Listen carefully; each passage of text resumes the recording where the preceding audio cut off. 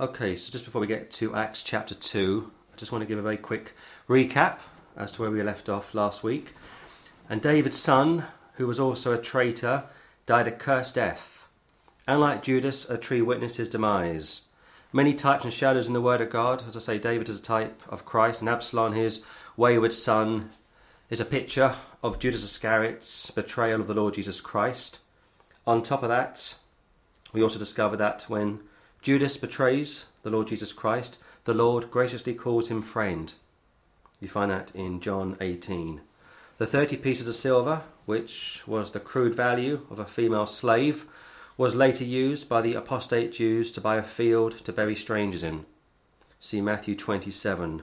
But Judas Iscariot was ultimately responsible for this. So Matthew 27 and Acts chapter 1 harmonise quite nicely, and I say that because sometimes people are of the opinion there's a slight contradiction. There's no contradiction in the Word of God, only when you think outside of the box, or only when you allow two verses to contradict. If you come across a passage or passages which seem to conflict, the problem is with yourself. After the Lord's resurrection, he chose to appear only to a select group of saved people, over 500 people at once. See 1 Corinthians 15. He didn't cast his pearls before swine. Also from chapter 1 verse 5, the Word of God told us how the Holy Ghost would baptize the apostles. But I believe pre-Acts 1 they were already saved, but they were not born again until Acts chapter 2. How do we reconcile that? Quite simply, they received an imputed righteousness, like Abraham did. They believed on the Lord, and it was imputed unto them for righteousness. So just a few points to add in addition to chapter 1, and that's why it's so important to dig deep into the Word of God, to study to show yourself approved unto God, a workman that needeth not to be ashamed, rightly dividing the word of truth. So let's start today, we may, in chapter 2. And when the day of Pentecost was fully come, they were all with one accord in one place.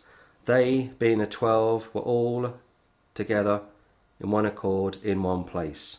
And suddenly there came a sound from heaven as of a rushing mighty wind, and it filled all the house where they were sitting.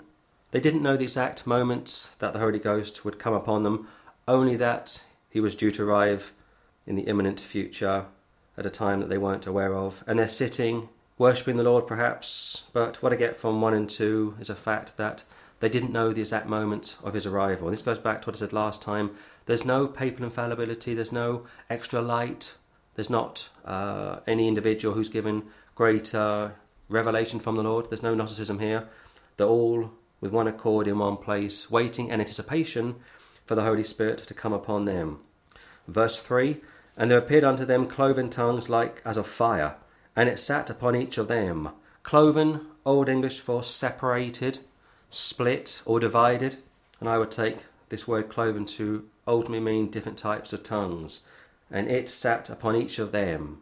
The 12 apostles, you can't miss it, and I showed you last time from chapter 1 how the context is first and foremost to the apostles. Yes, it's possible the 70 might have been present, and yes, it's possible that the women found in verses 14 and 15 and 16 might have been possible, but ultimately the context is in reference to the 12 apostles. And they were all filled with the Holy Ghost, and began to speak with other tongues, as a Spirit gave them utterance, different tongues for different apostles. Now it's quite possible that the 12 apostles all spoke in tongues at the same time, being different languages of course, but that would slightly clash with 1 Corinthians 14, where you were told very clearly how no more than 2 or 3 men should ever speak in tongues at one given time, never when unsaved people are present, and always when an interpreter is present. So it's very difficult to know whether or not they all spoke in tongues at the same time or one after the other, but the next few verses gives us a slight clue. Verse 5, and they were dwelling at Jerusalem, Jews, devout men out of every nation under heaven. The Jews require a sign, and the nation of Israel began with a sign back in Exodus chapter 4. And these are devout men of Israel that have come to Jerusalem to worship at Pentecost. Verse 1, and they've travelled from every nation under heaven.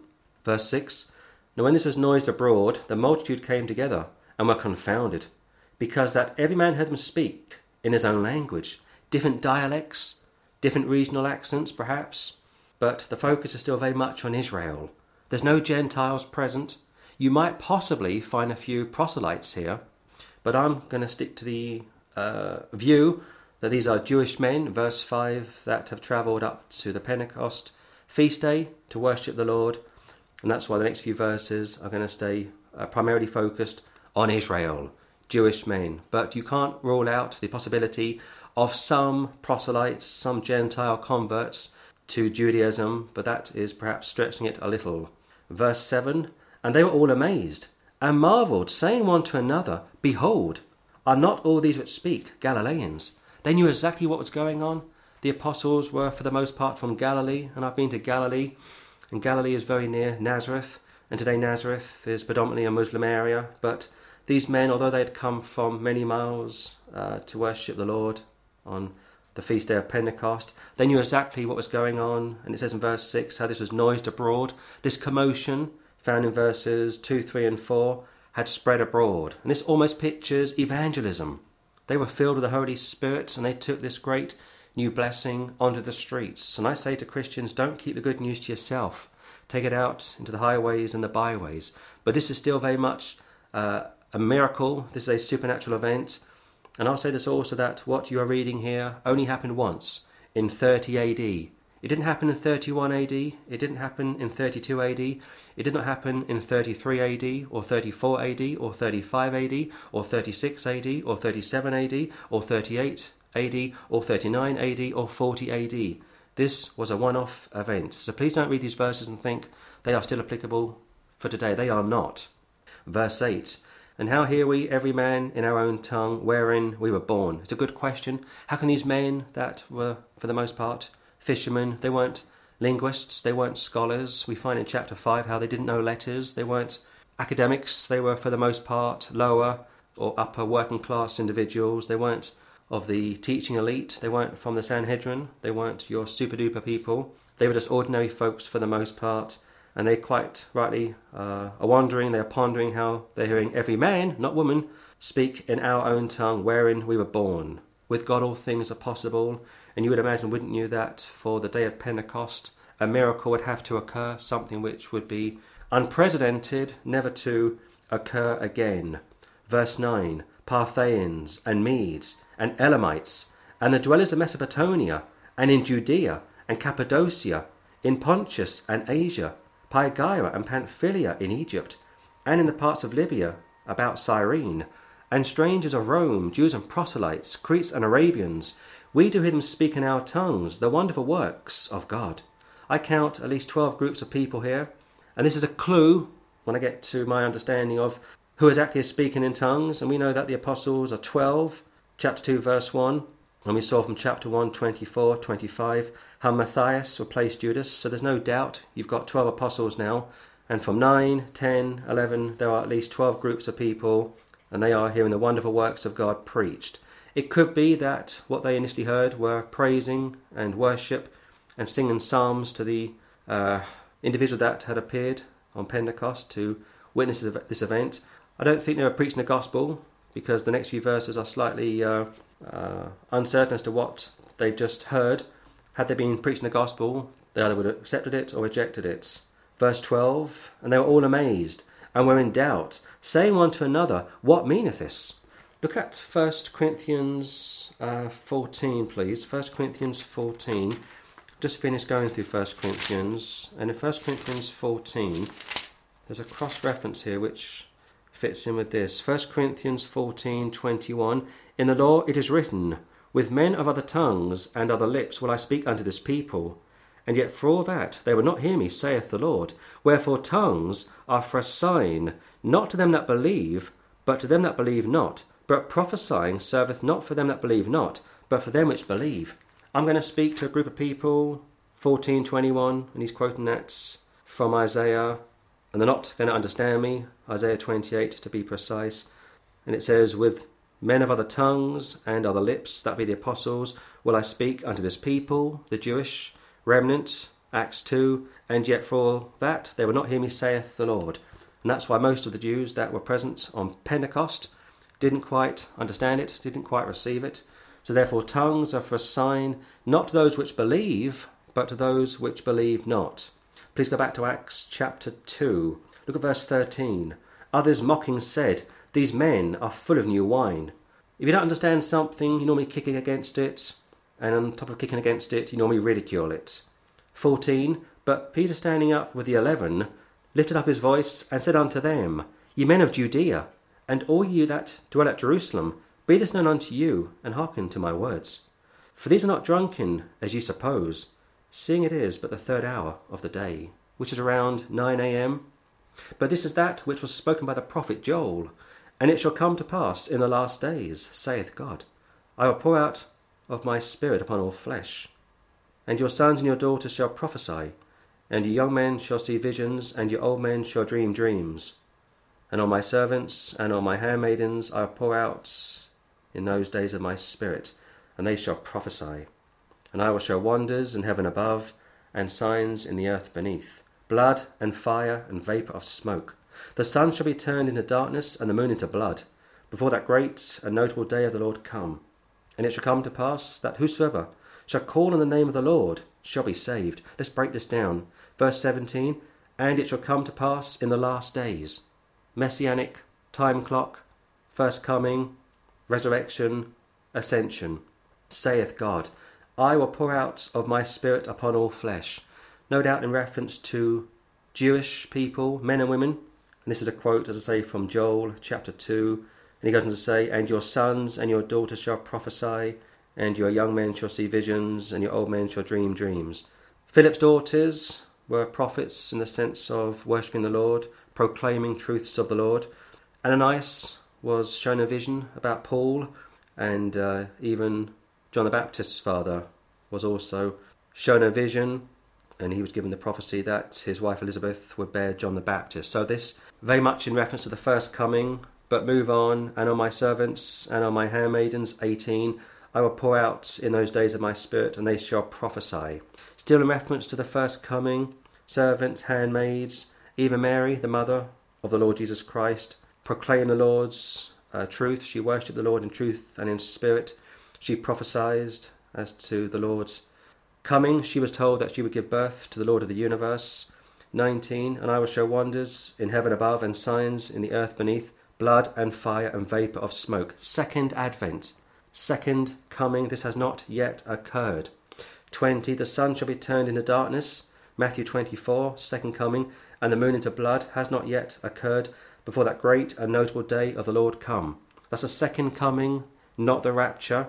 And it shall come to pass that whosoever, Jew or Gentile, male or female, makes no difference, shall call on the name of the Lord, L-O-R-D, uppercase, in your Bible in reference to Jehovah, but in the New Testament we are told that Jehovah is Jesus Christ, shall be saved. So this has a twofold application. First of all, this is in reference to the second coming of the Lord Jesus Christ, and on top of that, this is in reference to the first coming of the Lord Jesus Christ. If you call on the name of the Lord Jesus Christ to be saved today, he will save you. And if you call on the name of the Lord Jesus Christ in the Great Tribulation, he will save you as well. So with always, you're getting the first coming, the second coming, and as we read on, the millennium as well. That's why you need to read the Word of God very carefully and don't take verses out of context. You have to exegete the Word of God, never eisegete the Word of God, which means quite simply when you read the Word of God, just take from the text what is clearly there. Don't read into the text something which is not there. Verse 22, please. Ye men of Israel, hear these words, Jesus of Nazareth, a man approved of God among you by miracles and wonders and signs, which God did by him in the midst of you, as ye yourselves also know. Him, being delivered by the determinate counsel and foreknowledge of God, ye have taken, and by wicked hands have crucified and slain, whom God hath raised up, having loosed the pains of death, because it was not possible that he should be held of it. Ye men of Israel, 22, Christ, a man of miracles, declared unto you, which yourselves also know, ye have taken, by wicked hands, crucified him and slain him. This is so in reference to Israel, you can't miss it. And as I say, there's no Gentiles present. This is going to lead up to the nation of Israel having to repent. Whom God hath raised up, having loosed the pains of death, because it was not possible that he should be held of it. Even these foreign Jews from verses 5, 6, 7, 8, 9, 10 and 11 are held responsible for their nation crucifying the Lord Jesus Christ, and the Jews are responsible for his death. But please turn to 1 Thessalonians, if you will, First Thessalonians chapter 2, again scripture with scripture. And although the Jews are held as responsible for his death, you were told to love the Jews. You were told in the book of Romans how they are beloved for their father's sakes. So anti-Semitism is out, and if you hate a Jew, or if you are a Jew hater, you are at enmity with the Lord. First Thessalonians chapter 2, look at verse 14, please. For ye, brethren, became followers of the churches of God, which in Judea are in Christ Jesus.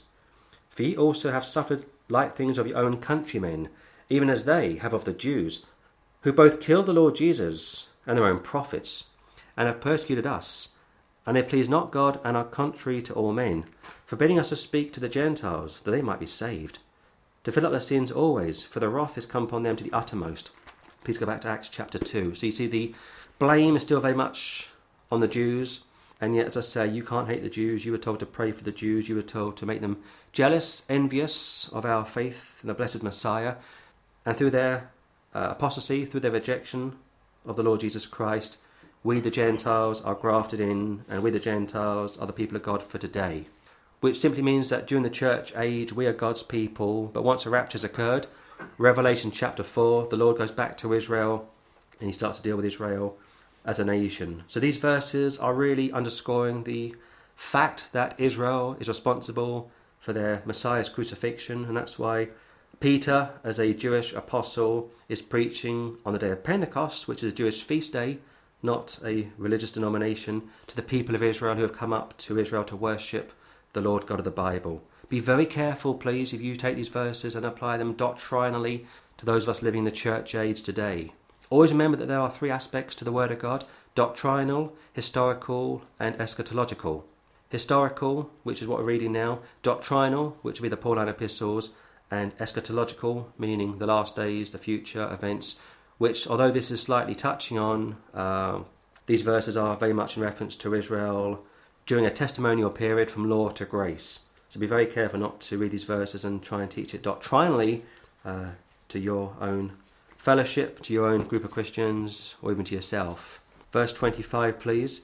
For David speaketh concerning him, I foresaw the Lord always before my face. For he is on my right hand, that I should not be moved.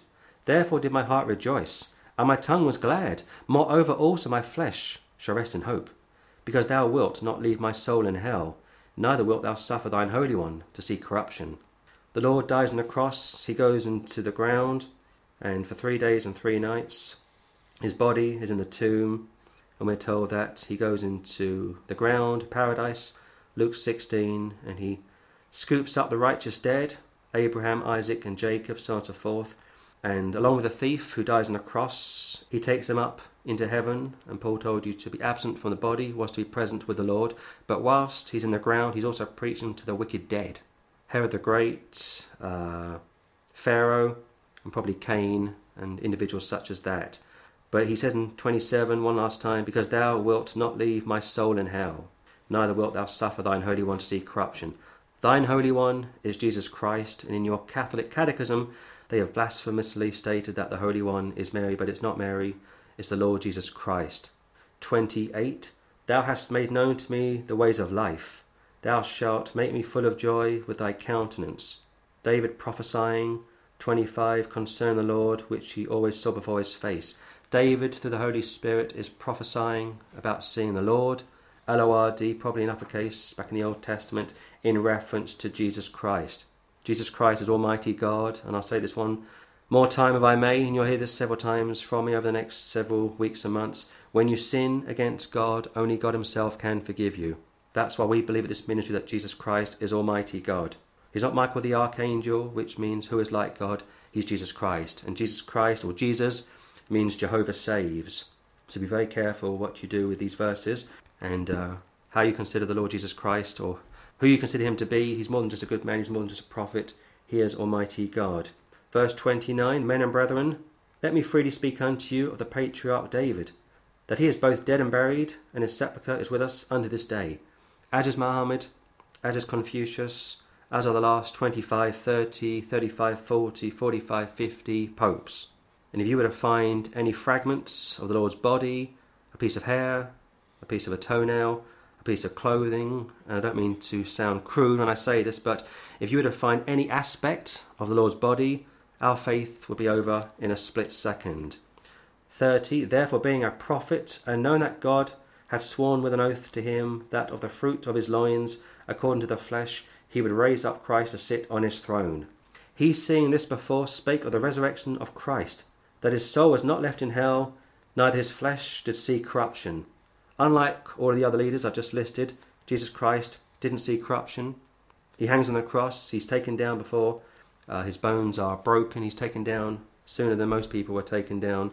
And this goes back to what I just said, that Christ is exclusive, he is above all other so-called religious people.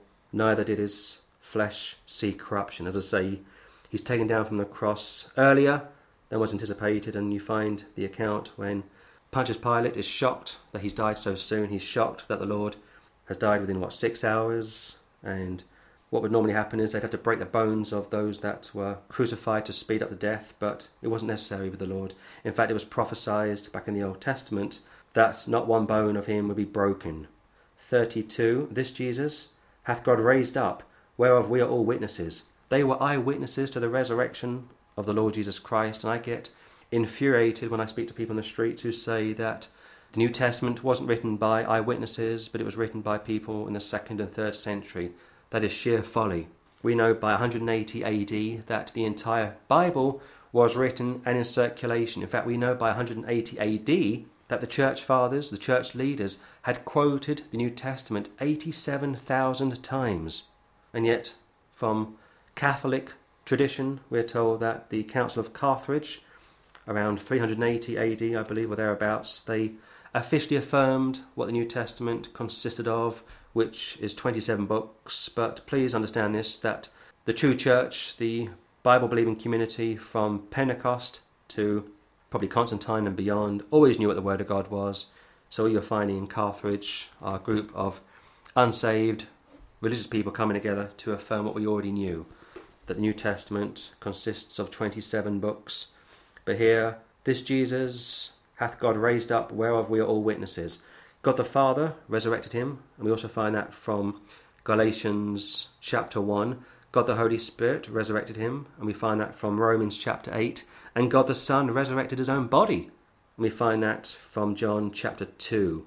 But we all are witnesses. We the 12, and that would include Matthias, because Matthias, I believe, was one of the 70.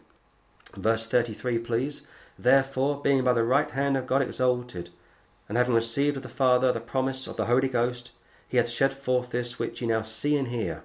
For David is not ascended into the heavens, but he saith himself, The Lord said unto my Lord, Sit thou on my right hand, until I make thy foes thy footstool. That is in reference to the end of the millennium. And on top of that, David is speaking to the Holy Spirit in reference to the Lord, saying unto my Lord, Sit thou on my right hand. David was the king of Israel, and he had many sons, and Absalom was his most dubious son, and yet David, as a king of Israel, would never once call any of his sons Lord. And this is why the Lord said to the Pharisees, who is David speaking about? He's speaking about Jesus Christ. My Lord Jehovah said unto my Lord Jehovah, Sit thou on my right hand, until I make thy foes thy footstool.